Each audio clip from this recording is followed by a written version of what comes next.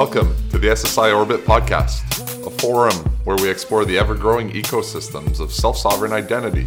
And I'm your host, Mathieu Glaude. We're fortunate in this episode to be speaking with Joni Brennan, the president of the Digital Identity and Authentication Council of Canada. Joni's a world-class thought leader in digital identity, and there's so much to unpack out of this conversation, so I really suggest not speeding up the audio at all as you listen to this. So in this episode, we cover a wide variety of topics that we could have spent hours on individually, as Joni could go so deep into all of them. So we covered things like Digital Identity 101, what the digital identity landscape in Canada looks like. We talked about the DIACC and the Pan-Canadian Trust Framework, which is a really innovative trust framework coming out of the DIACC. We talked about challenges of achieving digital trust, and we also touched upon why collaboration and interoperability are so important to achieving digital trust. So without further ado, here's the conversation with Joni Brennan. Enjoy.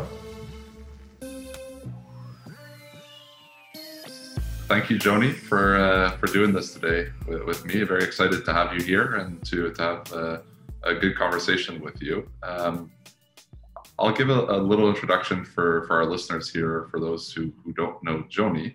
Joni is the president of the Digital ID and Authentication Council of Canada, so the DIACC. And Joni builds on nearly 20 years of experience in digital identity innovations and standards development. So couldn't get anyone better than Joni here today. Joni helps the DIACC to fulfill its vision of unlocking interoperability of public and private sector capabilities through the establishment of a trust framework that we'll get into through this conversation that will grow Canada's economy. Before joining the DIACC, Joni was the Cantera Initiative's executive director, driving programs for business, legal, technology, interoperability to connect entities and individuals in a more trustworthy environment. So since being president of the DIACC, Joni's grown the membership of the DIACC considerably, I think, and it's awesome to see many large influential organizations in both the Canadian private and public sector, various governments and various financial institutions like BMO, Desjardins, RBC, various telcos as well. The list goes on and on. And yeah, lastly, Joni is recognized as One World Identity Top 100 Influencers of Identity. I'm sure there's a lot more to say, Joni, but thank you again for doing this today. Thank you so much for having me. And thanks for reading through that bio. Sometimes I cringe when I hear long bios being read. But all of that to say, yeah, I'm really thrilled to work in digital identity innovation. And a lot of what I do is just connecting really talented and brilliant people to do what they do in a more organized way, so that we can move forward on the common challenges and the common opportunities and then compete in those places, where organizations have some differentiators. So it's a real thrill to be here. Thanks so much for the invitation. Yeah, and you know what, I think sometimes we don't brag enough about our stuff, like in Canada here, and we see this a lot with just a funny difference between customers we have in the US and Canada, that there's so much strength in Canada, but people are just so humble in general. Yeah, I think that's really true. And I think that, when you mentioned about the membership growing, I mean, it really is something to come to a place in an organization that just has so much potential, where people are so passionate. And so, it was really just a great opportunity to help direct that energy. It wouldn't have happened without we wouldn't have this growth if we didn't have the passion and the energy and the expertise. And I agree, there is often a kind of a look outward, which is good to learn what's happening outward and to pull that information in. But sometimes, we lose sight of all of the things that we are great at and that we're moving forward at. And so, striking that healthy balance is, something that we're working to do. And again, there's a ton of opportunity here in Canada, and I'm thrilled to be a part of it. For sure. So I guess we started getting, like the Northern Block as a company had started getting quite interested in digital identity a few years ago. And it was a lot of these decentralized blockchain-based distributed architecture solutions that we were building were great, but they kind of had a bottleneck in all of them where we weren't able to properly manage identity and credentials and compliance and stuff like that without doing it in a centralized way. And it took away a little bit from the centralized vision that we had with many of our clients' projects. So we've always kind of been interested in the space. We've obviously gone a lot deeper into centralized identity over the past little while, but the centralized identity, I guess, is just one subset of digital identity as a whole. And for someone like yourself that's just been like deep in the digital identity space for quite some years now, how would you explain digital identity to someone new that's just trying to get into the space or learn about it? Yeah, and it is fascinating. I kind of think in some ways, I think that blockchain happened to us in the identity space. It intersected us, and decentralized, the decentralized model intersected us. And so it's been really fascinating to see. And so just to kind of step back on that question around, how would I describe identity? I would describe identity as a collection of data and attributes that describe you. And so if you think about it as almost like a bag of data or bag of attributes, these are the things that describe you and who you are. Some of those pieces of information are going to be things that you put forward. And some of those pieces of information are going to be things that others are confirming or validating about you. And so really it's that sum total collection that make up the foundation of identity. Some of those pieces of data are more authoritative or more legally binding, others less so. And then if we think about things like your identity, we can also think about something that's called personas. And so, the way that we present ourselves to the world, I may have I have a single identity for who I am, but the persona that I put forward may have one kind of shape and size from a career or work perspective. And the persona that I put forward, in my personal life may have a different kind of a shape and perspective. And so the weight of how important that data is very contextually based. So I think you just think about it as that that sum total of that data about you and how it's organized and how it's presented. What would be an example of, I guess you gave an example of like a self-attested, or you say something about yourself, but what would be like a legal binding piece of identity data? Like, where would that come from? Yeah, so I think that the legal binding identity data from the digital perspective, we have lots of legal binding identity data today. It's just not always in digital format. And so birth certificate is a legal binding piece of data about you. A driver's license is a credential to drive. It includes legally binding information, often about you, your date of birth, maybe some characteristics about you that are captured in that driving credential. Legally binding as well, what we call in Canada foundational. So birth certificate is foundational.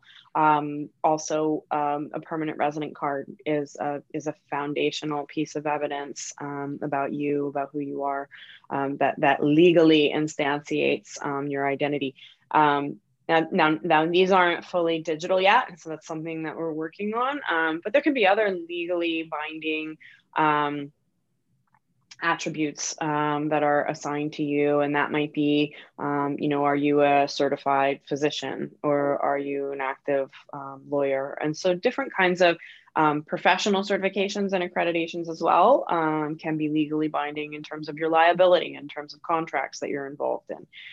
So I think that the legally binding space on identity and data is something that needs to be worked on. And I think that we in Canada have seen a lot of work and continue to see work, for example, on, in the federal space on Bill C-11 on consumer rights and consumer protections around data about them. I think we're missing a real opportunity around a holistic view on data rights in general, centered around the user and those data rights, whether that data is being generated and is in the custodianship of private sector entity or whether that data is being generated by a public sector entity. So that's part of the work that we're doing here in DIACC, which is not only in the nuts and the bolts of kind of how these systems and solutions work, but the pieces that are missing and where the policy attention needs to go to ensure that we actually have that data available and that we're empowered with it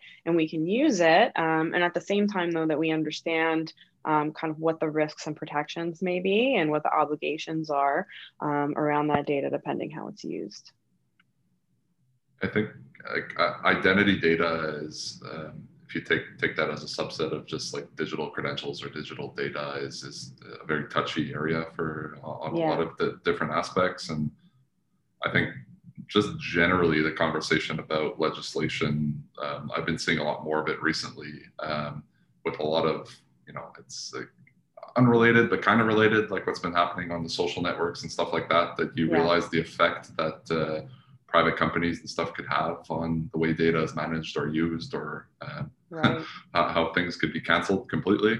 And so do you think at this point, like when you talk about policy, is this an area within the digital identity landscape that the public sector or government would need to come in and maybe revamp some of the laws that were in place before this digital world kind of took off so fast?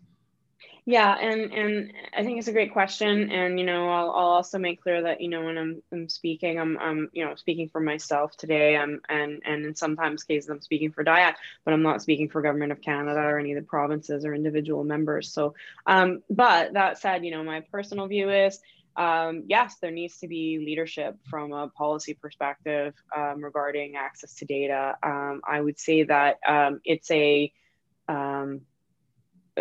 from a policy perspective, it's a gray area today in terms of what access you should have to data, how you should be able to use it. I think that we often kind of get data displayed to us when we're logging into a system, but we can't necessarily get that data out and use it in a particular way. And so I think that there's work to be done. We know we have as one of our objectives helping to identify the policy enablers as well as the policy barriers. It's going to be quite the study. So we're working on kind of how to do that and how to do that in partnership and how to do that efficiently in a way that helps reduce uncertainty.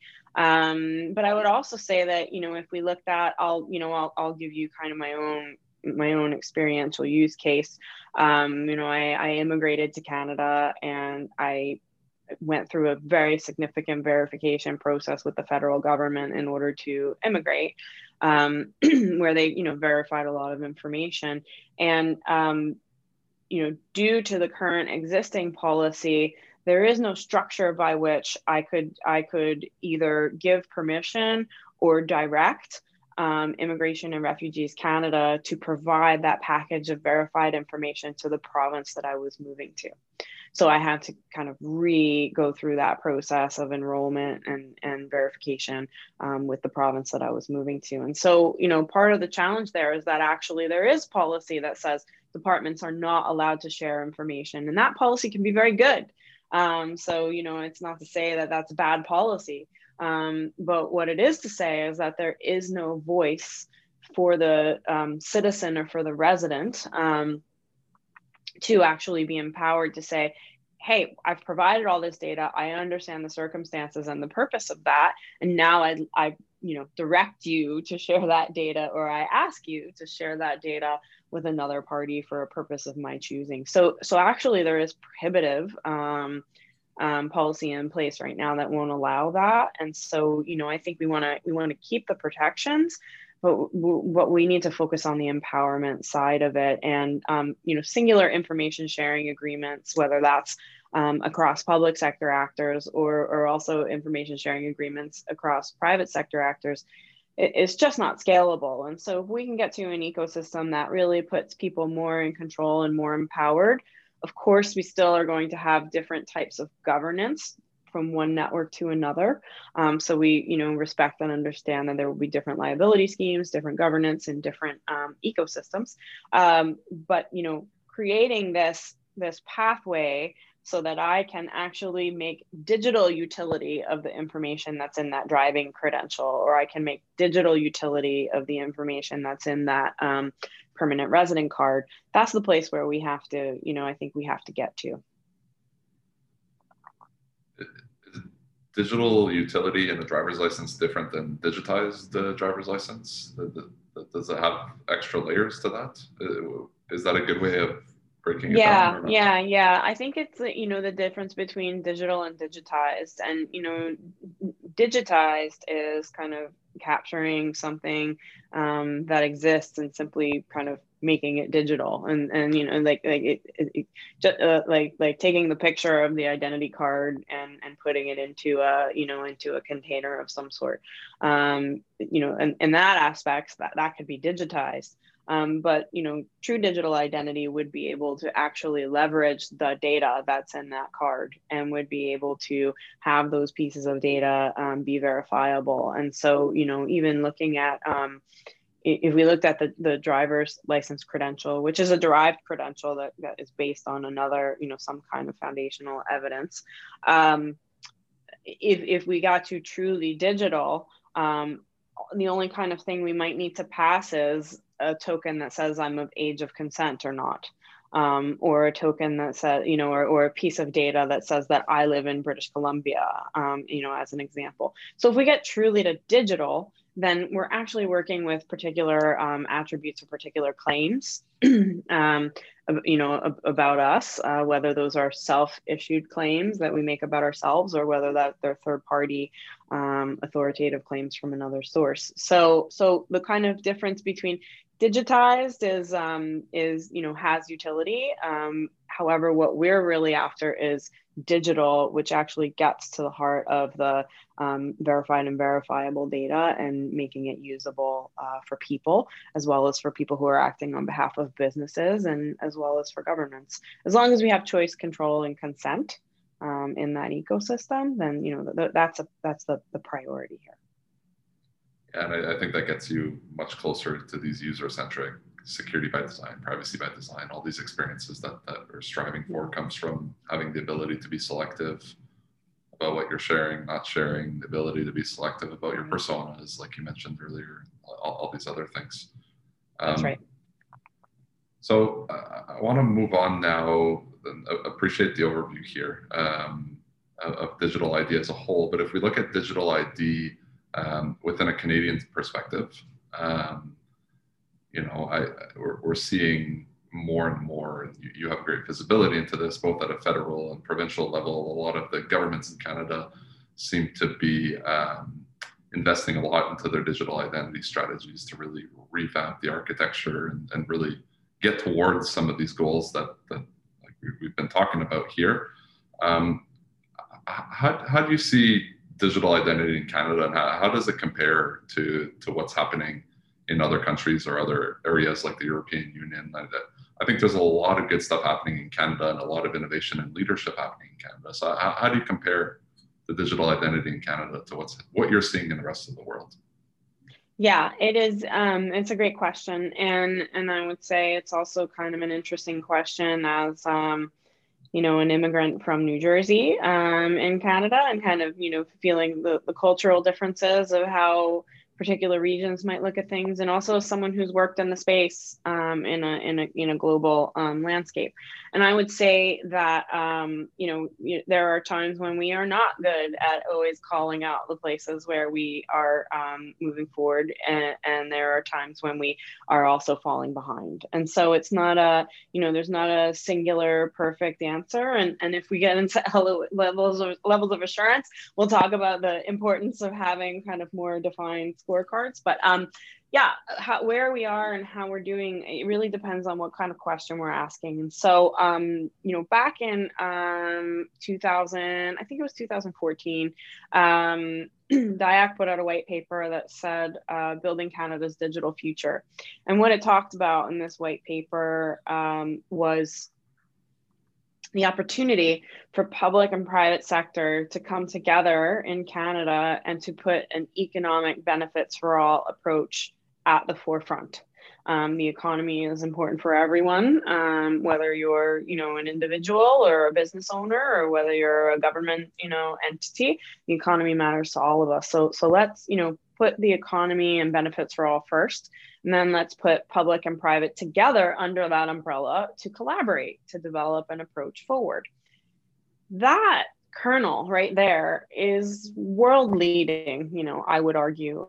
And I had not seen any organization or any kind of region really take that very specific approach until I got to Canada, until I got to DIACC. So I think that's very unique. I've been in other countries around the world, New Zealand, as an example, I've seen who have very clearly stated that was fascinating for them and something that was inspiring for them. I've since seen many other regions around the world start to pick up that that kind of economic lens as a place that they're moving, and I think that that's fantastic. Even so far as the EIDAS program across the European member states, which is instantiated to enable benefits delivery. So we have kind of trust point anchors in across each of the European member states, so that we can ensure that people can get access to their insurance or their service delivery from a government side, a single market for that. EIDAS did not build in the kind of broad economic private sector lens kind of into that. And then in the end of last year, there's a speech that Angela Merkel gave where she talks about the importance of these systems for a digital single market, for economic growth that benefits everyone. And so we can see that the EIDAS kind of 2.0 version, the next version of EIDAS, is really contemplating how do we bring in both sides of this picture, public capabilities and private capabilities, into the same ecosystem. And so if you ask me kind of from that framing, we were way ahead in looking at that as a collaborative and recognizing that people are at the center and they transact, whether they're transacting with government or whether they're transacting with business. So we're way ahead there. I think that there's also a tendency to kind of look to our friends in Estonia, which is great. There's lots to learn there. So that's it. We should always be looking at what's happening around the world. But we have to recognize too that, we are a federated country, and we have, just like our healthcare system, if people say, oh, Canadian public healthcare, well, it's actually provincial public healthcare. There are 14 entities that are, that are providing healthcare services, not a singular one. And so, identity is the same way. And so, we have to be able to pick and choose the things that work for us and organize them in a way that works with our federated governance and our culture as well. Because we're also culturally, we have our own cultural uniqueness in terms of what people are looking for and what they aren't. So I think that in some cases where there are, what we've typically seen on the digital identity front is that it will typically be done top-down, government top-down approach. It's kind of very singular and solves a particular need. And so there are some places where we are behind. Even in that top-down, how I transact with government approach, we're not as far as we'd like to be. When it comes to that economic view, I think we're quite ahead. Is it an easy path? It's not an easy path. You're bringing together players that have different cultures, different priorities. They organize their priorities. Maybe they have the same priorities, but they're organized in different ways. And so different working styles. And so it really is fascinating to be in DIACC, where we have peers, partners, and competitors. And, so we have healthy collaboration and healthy tension, whether that's across public sector actors, private sector actors, or the collective as a whole. So we're quite ahead in the sense of the collaborative and the vision and the view, and in the way that we've crafted our framework for that purpose. For some of the specific use cases and kind of where we are on that journey, we're behind. We need to get moving. but I think that, because we've looked at this through, ultimately, I do think that we're in good position. But if we don't have the political priority from different orders of government, federal and provincial and territorial, if we don't get the priority, we are not going to be able to excel the way that we need to. And if we don't have a common data approach, common data strategy where people data is concerned, we're not going to be able to leverage all the acceleration that's happened. So it's not a simple answer. I think as well, when we look at kind of identity in the context of banking or the financial sector, we have lots of collaboration there, and we're either on pace or ahead in terms of how the financial sector is collaborating, depending on where and how you're comparing. You're making these comparisons. When we look at from the public sector perspective, the provinces and the territories are all in different places. And so I think there's a real opportunity for them to kind of come together and be clear about the kind of ecosystem, like how many credentials will be available in each of the provinces. That could drive a market if we knew, numbers on how many credentials we saw going forward that could get out into play. And that would help, digital wallet designers and the directions that they would be going. And so I think there's a real opportunity. I think, also related to this question, I do think that we have to be careful, because I think that if we, in your question earlier, you asked about kind of, how the distributed ecosystem looks maybe to somebody who's been doing this for kind of 20 years, or so. And I think that we have to be, careful if we have to recognize that there is a global landscape on the technologies. The governance and the policy is going to be very local. And when we try to get governance and policy to be global, we have to recognize all of the complexities that come into play there. When it comes to the technology, it's not exactly the same space. And so, I think that, if we were as Canada to try to technically tighten a solution down so tight, let's say, for example, around something like digital wallets, we might find ourselves in a place where we're not going to be able to interact with ecosystems around the world. And so we have to be watching, and watching and contributing and consuming and paying attention and incorporating what's happening on a global landscape. And I'll give you an example there. There's not a singular standard for digital wallets yet. There's barely even a collection of standards around digital wallets. And so that's a space that it needs to play out in the ecosystem before we can make, any kind of statements or decisions about what the technology should look like. We can certainly have principles and we can certainly have guidance. That needs to play out further, I would say, personally. When we look at something like data models, something like the verifiable credentials at the W3C and, particularly JSON LD, this is a place where we are seeing kind of global momentum towards this data model as an example. It's not the only data model, but we are seeing momentum there. And so if we're saying, if we can make statements that we say, hey, what's happening with W3C on that data model, that's important. We need to pay attention to that. We need to have systems ready for that, because that's something that's getting a global kind of convergence and consensus. Where we're not seeing that global consensus or convergence, we can't run to try to tighten something down, because we might end up in a place where, we'll have to reverse engineer, we'll lose funds, we'll lose time. So we have to stay very agile, I think, in a technology space like that. So it is a complex landscape. We are seeing pieces moving forward. And when we think about kind of what we're doing in Canada and in the Pan-Canadian Trust Framework as well, I like to think that it's really additive. And so what I mean by additive is, I remember very clearly the development of the security assertion markup language, SAML. I remember, very clearly as well, the emergence of OpenID and OpenID Connect, and I remember very clearly, people stating, oh, SAML is dead now. SAML's over. Well, SAML is not over. SAML's not going to be over in anytime soon. Neither is OpenID going to be over anytime soon. And if you look at something like, the FIDO Alliance and the UAF and the U2F and the web tokens, FIDO Alliance would say kill the password. I think that's something we can all get behind. But I think the rumors of the password's death are very hasty, because I think we're probably going to have passwords for quite some time still. I think we're going to see the slow demise of passwords, but they're not going to go away overnight.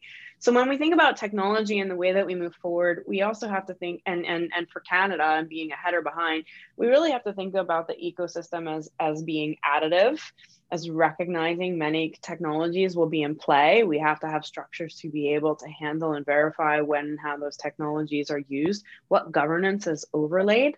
And we also need to be able to slice through on the things that are important to help us move forward. And so I think whether you're talking about self-sovereign identity or whether you're talking about classic federation, what's important for all of those is access to verified and verifiable data. And so if we can kind of keep our focus there, and recognize that interoperability in 2021 is not necessarily what interoperability looked like in 2010. It's not, let's all use the same spec and let's all design the same way and now we're all interoperable. Interoperability now looks more like, okay, we've got different networks, different architectures, different technologies, different governance. Can we consume the same data? Can we take that data and make it usable in our ecosystem? So the kind of race on where we are, I think you really have to take kind of a scorecard look at it versus a singular kind of position. And it is complex and it is a moving target. A lot to unpack out of that, Joni. Where to start? I think when you started there with like the people, we hear this all the time. Like Estonia just gets thrown out there all the time of like a successful program or whatever. Like, oh, why don't you implement this? I think, like you mentioned, just based on Canada, the way Canada is structured, it's just so different than it's unique, right, compared to anywhere else. Every place is unique to that matter. And I think it is quite interesting to see some top-down initiatives happening like we're seeing in Germany too, where they are having meetings. They had meetings at the end of last year to really put the importance behind their digital identity strategy. And I think it's awesome that these countries are realizing this, numbers that the DIACC put out too, right? There's not an insignificant percentage of GDP that could be gained in value with a proper digital identity strategy in a country.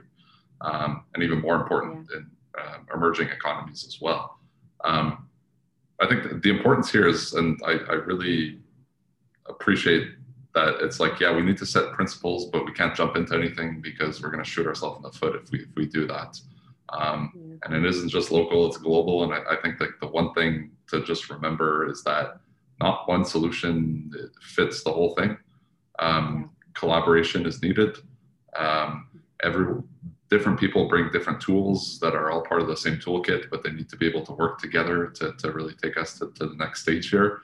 And it seems like that, it's like with the Pan-Canadian Trust Framework and the principles coming out of that and the collaboration between the public and the private sector with this trust framework, this is really what you're trying to achieve here in Canada is like, hey, like everyone needs to be working together and you could agree to disagree on certain things, but you need to agree on certain principles. Yeah, exactly. That's right. So I guess the last piece here, I wanted to just, and it kind of follows what we were talking about, ecosystem collaboration here. You mentioned interoperability. How are you and how is the DIACC pushing to make interoperability, to make it a reality in 2021, or at least in the next few years? Yeah, it's a great question, and I think we do have some degree of interoperability now. I think we do see some networks that are sharing information, and so I think that again I think we have building blocks, and I think we have pieces, and I think we have just a ton of goodwill and passionate people and passionate organizations. So it's kind of about focusing and supercharging on what's important, and collaborating and working together. And so So with the Pan Canadian Trust Framework, it's been a really interesting journey, a unique journey. Again, different orders of government, as well as private sector, sitting at the virtual table, and having many public consultation periods where we got over I think 4,000 comments from at least 5 countries around the world. And so being very open and collaborative, but still having that sort of safe governance space for different partners to work together there. It's been a unique journey. And we are in the process right now of what we call alpha testing the framework. We're not alpha testing solutions. Because what we want to do here is validate and make sure that the framework behaves the way that we thought it was going to and the way that we specified it, so that it is going to provide value on the interoperability front. And when we look at kind of the principles of the way the framework is built, one of the things that was so challenging and also so exciting is that it's not built for a singular model. It's built in a way that it can and must be applicable for your classic federation models or your kind of authentication hubs. And so all of those existing systems. And then it's also built to be able to bend and flex for hybrids in the distributed identity ecosystems, permission distributed identity ecosystems, trusted networks, trusted operator networks, to very distributed, very open, self-sovereign networks that may have less controls in terms of how participants engage in that ecosystem. So that's it's always easier if you kind of start with a common picture, say like, this is what a house looks like. We're all going to design for this house. That makes it a lot easier. If you start with it might be a house, it might be a tent, it might be a lean-to, it's you have to find your way through that and recognize how you can approach the design so that you can get that a la carte as well as combined utility for the pieces. And so we work through that. And the way that we worked through that was with a very component-based approach. And so we could have a particular component for credentials. We have a particular component for authentication, a component for verifying a person, verifying an organization. We have a privacy component, but we also have privacy built in to every single piece of the framework. The way that you deal with a wicked problem, one way is to componentize. And so that's what we did. So we can, we can fix one piece and not tussle all of the others if there's no reason to do so. And that also enables organizations to come and pull off the shelf for the piece that's most important for them. So we are alpha testing right now the framework with different kinds of actors, public and private, with assessors. And we're going to learn through this process, what may need to change and what may not need to change, if anything. And so we're going to get real knowledge there. I will say that what we're also seeing already is that, DIACC and our priorities are really driven by members. And our members are experts in digital identity. And so while some organizations kind of focus on every piece of the puzzle and the ecosystem, we are really that very focused horizontal of identity that cuts across all the different verticals. And so we are driven by those member, expert, and experience-based priorities. And something that the members were calling for is a digital wallet component for the PCTF. So they're actively, working on what that could look like now. And so again, going into that component approach, that is to say, we may add we're very likely to add components as we move forward in this framework as the ecosystem demands. And we have a timed review process for how those things might need to adjust, those components might need to adjust over time.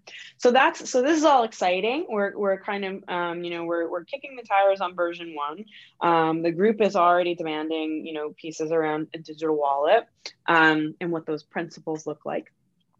And so in the framework, our are defined processes for different features and capabilities, and they have notions of levels of assurance tied in or identified, and then the framework also works by reference in terms of calling out specific technologies. Are they calling out where you should use particular encryption, or where you should use which technologies would be acceptable in which instances? So what we're in our roadmap is to launch the certification program for the PCTF, which is called Voila Verified. And the Voila Verified program, so it will launch at the end of 2021, and organizations will be able to pull pieces off of the shelf and work through our process with information security auditors that we recognize and a laboratory that we recognize, to provide, both from an information security perspective, a verification that the organization has been following the processes and the procedures and the governance that are defined. And then with a laboratory, from the perspective of how the code was actually implemented and as was it implemented as was specified. So you need those kind of two pieces of the puzzle. So we're excited for that program. And the organizations who are alpha testing the PCTF right now are DIACC members. And what's great about that is, they get real operational knowledge by going through the materials that we've prepared. So they get strategic and operational knowledge by going through that internally. They also get a view on kind of where they might be in terms of being able to achieve that trust mark or not. And so when we do launch the program, I would suspect that the organizations that have done the alpha testing are probably going to be further down the line or have a good idea in terms of, their ability to earn a trust mark or not. So, and our roadmap is launching that program in 2020, end of 2021, and expanding it in 2022.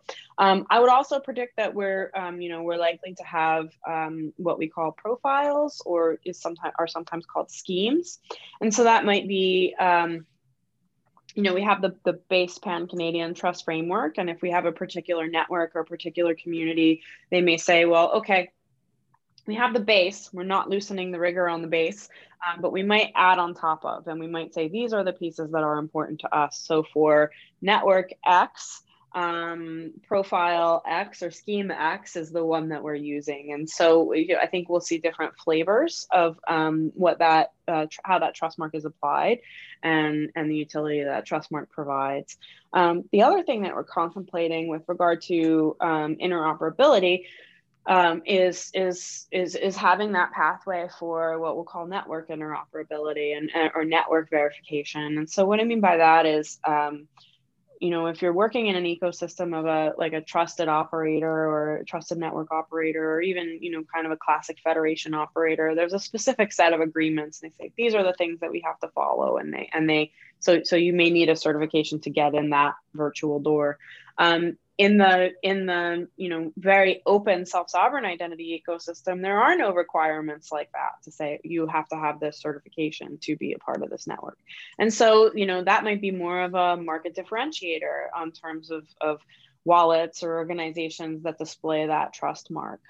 So yeah, we're being very flexible and agile about the way the PCTF is applied, the potential to apply it in these different models, because not all models are built the same, and we have to be able to work in that environment because that is the reality of what the ecosystem looks like, and that we don't foresee a singular model anytime soon. So we have to plan for that vibrancy, and we have to plan for that diversity. So we'll see progress that is, I think we do see interoperability now. We'll see more verified interoperability, both in terms of the technology and the code, but also in terms of the policies and the processes that are being applied. And we'll see that with the Voila Verified program starting in the end of 2021 and then growing through 2022. That's awesome. I love the French name and Voila too. So I'm definitely a fan of this. And I could say to people listening that if you see yourself playing within the digital identity ecosystem in Canada, you're going to have to play with others. And this is the place to start. Thank you so much, Joni. Just to close, where could people find out more about you or the DIACC if they're looking for more information to join? Yeah, thanks so much for having me, and thanks for, the work that you're doing in the ecosystem, and for being a DIACC member, and, recognizing the importance of this space and making a real and sustained investment in moving Canada forward and moving Canada forward in the global landscape. So thanks for all that you're doing, and thanks to everybody who's, listening and taking the time. I'd love to speak with anyone who's interested.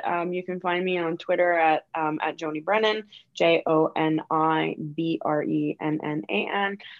Also, our organization is on Twitter at MyDIACC, DIACC, and our website is diacc.ca, and everything is available in both languages.